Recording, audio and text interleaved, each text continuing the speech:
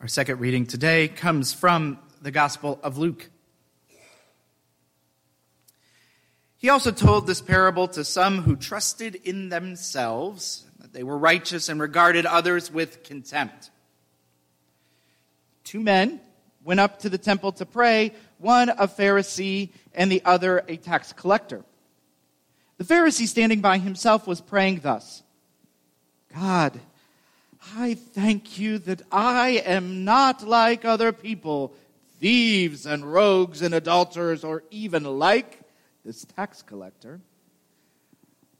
I fast twice a week. I give 1/10 of all of my income. But the tax collector, standing far off, would not even look up to heaven, but was beating his breast, saying, God, be merciful to me, a sinner. I tell you, this man went down to his home justified rather than the other. For all who exalt themselves will be humbled, but all who humble themselves will be exalted. This is the word of the Lord. Thanks be to God.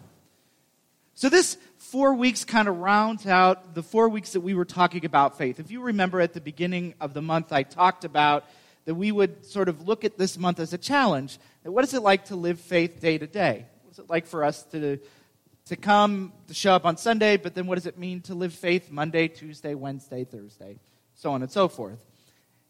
And these 4 passages that are in Luke, that are part of the lectionary, all seem to help us turn the gem of faith a little bit to see multiple facets. In the first week, we were reminded about the mustard seed, right? That even just a mustard seed was enough. And we were reminded that we are enough. Our faith, no matter where we are or what we're doing, is always and ever enough. In the second week, when we had the 10 lepers and 1 came back and the 9 left, we were reminded that even if people don't come back, our faith still causes healing. And that our job is not to necessarily expect all sorts of accolades, but instead to say, we do the job of faith. In our third week, last week, we talked about doing the things that matter. The right things matter more than the result. Remember the widow that came week after week after week asking for justice, and finally the judge is like, I'm kind of over this lady showing up every week. I'm going to give her what she asks for. That we go do the thing that we're called to do. And in this week, we're going to talk a little bit about the limits. Now, understandably, there's a limit to your self-love was really more if you are a popular music fan. There was a Feist song that then was made popular by David Blake called There's a Limit to Your Love. I did the best I could with, So that's why that's there. But you think about today, it's an interesting intersection of days. I mentioned that earlier. The first thing is that it's Reformation Sunday.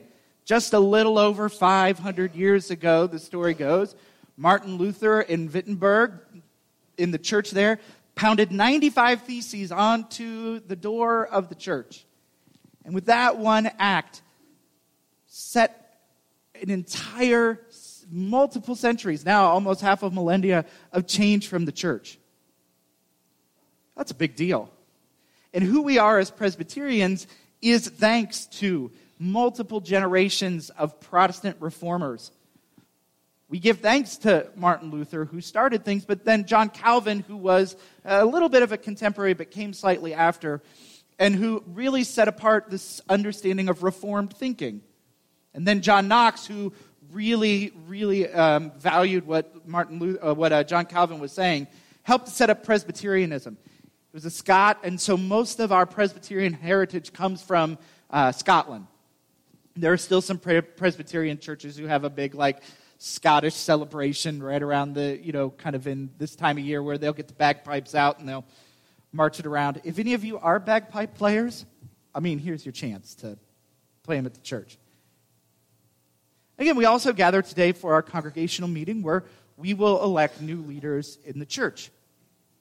Folks, in our bylaws and in our book of order, people can only serve for 6 years, and then they have to go off for a year before they can come back on. And so that means we don't have people who are installed in in positions of the church anymore for a lifetime. That used to be the case, but now we invite people with different perspectives and different ways of looking at things to come on a regular basis. And we also are going to start the process of welcoming new members into the congregation. 10 folks right now who have said, I'd like to make Old Stone my home. And so we're going to invite them. We're going to tell their story a little bit more, and we'll introduce them to all of you here in another month or so. So a lot of things going on today. And this is part of the reality of life. And it turns out church and life are very similar, that we're constantly on the move. We're constantly changing. We're constantly doing new things in new ways. This is part of going through life. And this is the core of the Reformation. The motto of the Reformation in Latin was Ecclesia Reformata Semper Reformanda. If any of you are Latin people, I did not study Latin, so I think I said it right, for the best. But what it means is the church reformed, always reforming. And that was the motto that all the reformers carried with them, that the church is always reformed, and we will always look towards more reforming. That the 500 years since Martin Luther and the 95 Theses has meant that we are growing and changing and looking at things and rethinking. And it's a reminder that we constantly have to look at the past and the present and the future. We need to see what has truly mattered in all of the years that we have existed, take those things and try to apply them to today. And at times, the things that maybe have become the things that we liked, but are not the things that make us who we are, we need to be willing to take those away, that we may have skewed things, and we need to reapply the things that matter most. Church reformed, the church always reforming. Now, in our text today in Luke, we hear a parable that isn't shocking for us to hear. I think this is a parable that sounds pretty similar to others that we might have heard in any of the Gospels. We are met with a Pharisee. Right? And when you hear Pharisee, so often we're reminded of basically these priests. The Pharisee class was a group of priests whose job, their job was to really hold on to the law, and they were good at it, and they were proud of it. They were the ones that could name every single law that you had to follow. And then he also sets out those who he perceives don't follow the rules. And he names them one by one. He talks about the thieves. He talks about the rogues. And in the Greek, the rogues is really more those who are crooked and unjust, those who aren't playing by the rules. You have the adulterers, and he sets aside even like this tax collector over here. That guy.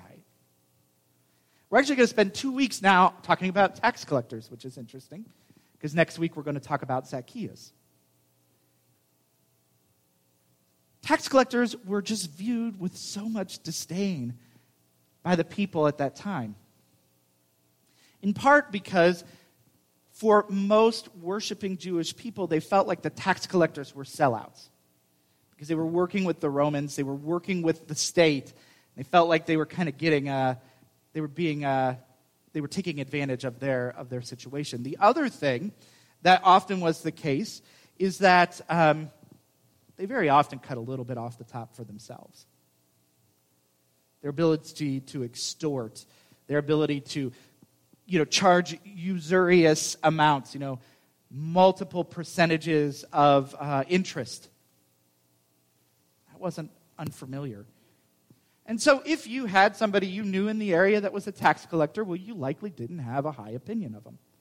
Just wasn't the type of person that you wanted to associate with. And so the Pharisee is really sure, mind you, to his prayer to God, to point this stuff out. This is not just hanging out with a group of your buddies and being like, yeah, you see those guys over there? This is like, God, Holy One, thank you for not making me like that person over there. Because, God, you know I am so good. I fast twice a week. I don't just follow the law, but I do even more. And, by the way, I take all of my expenses, everything that I own, and I give 10%. Yes, I am an ideal Pharisee. I am the very model of a modern major Pharisee. That's his prayer to God. But meanwhile, it is this one who is presumed worthless, the ne'er to do well, the one that no one wants to associate with, that has found himself on the fringes, because the Pharisee would have had a right to be in the center of the temple, closer to God, and the Pharisee has positioned himself further to the edge, finding himself unworthy, beating his chest, praying for forgiveness. And Jesus says it is the one on the margins, not the one in the center. The one that we're supposed to presume is not the one we're supposed to like. The one that we don't find valuable, the one that we presume is the one that would not ever be able to get things right, is actually the one who gets things right the most. That when it came to the act of forgiveness and justification, it was a tax collector that had done the right thing.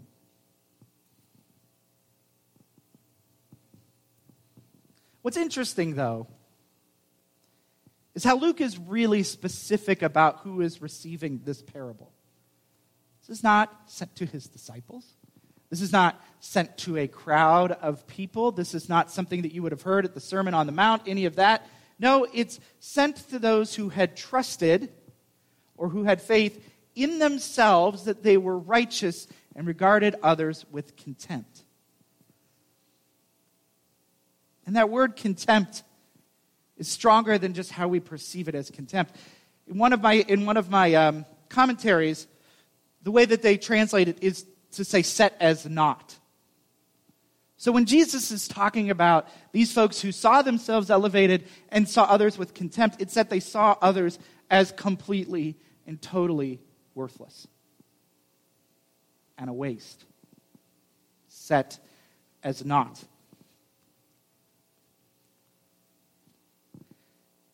There are limits to the faith we can place in ourselves and what we believe is our own righteousness. Especially, it seems, when it moves towards the presumed worthlessness of others. But on a day like today, it's important to remember the gift of Reformation. That the church is reformed and always reforming. The gift of Luther and Calvin and Knox is that we have a chance to renew and to grow. That none of us need to be Pharisee. None of us need to be tax collector. None of us need to talk about how wonderful we are, and none of us have to feel like we have to stand on the edges, beating our chest, hoping that God will forgive us. If there's one thing to take away from these 4 weeks in Luke about faith, it's this simple message that God is always faithful. God has always been faithful to God's people. God has never stopped being faithful to God's people. Whether we don't feel like we have enough, we do. Because God is with us. Whether we wish that those that we were trying to work with would come back and tell us how wonderful that we have been, and thank you, thank you, thank you. God's healing, God's holiness still works through in those times. That when we don't see the results of what we do because those who are in power do not respond, it is okay because God is still faithful. And at times that we struggle with balancing out who we are. Because Lord knows, any given week, we can be tax collector and we can be Pharisee. Our own institutions can be Pharisee and tax collector. God is still faithful. There's not ever a moment, ever, that God will not say, I love you. You are my beloved. Because there's nothing in here that even says that the Pharisee is unloved.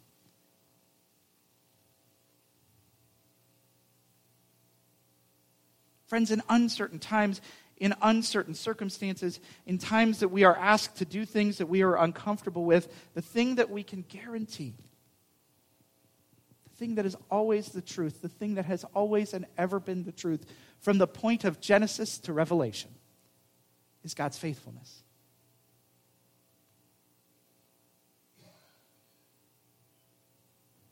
It's a struggle, I know, sometimes to believe that. It's a struggle to think that in the midst of the day-to-day, there is still a God who loves us. That when we feel like the tax collector on the fringe, that there is still a God who is faithful. But there is. So as we gather today, as we celebrate the Reformation, as we celebrate new leaders coming into the church, as we celebrate new members being welcomed into this congregation, and all of the good and beautiful that is, and also as we move forward in our lives here and when we're at home, those times that we are scared and nervous and frustrated and annoyed and happy to point out the brokenness in others, or having to be the one who receives the acknowledgement of brokenness, let us remember that God is faithful. Thanks be to God.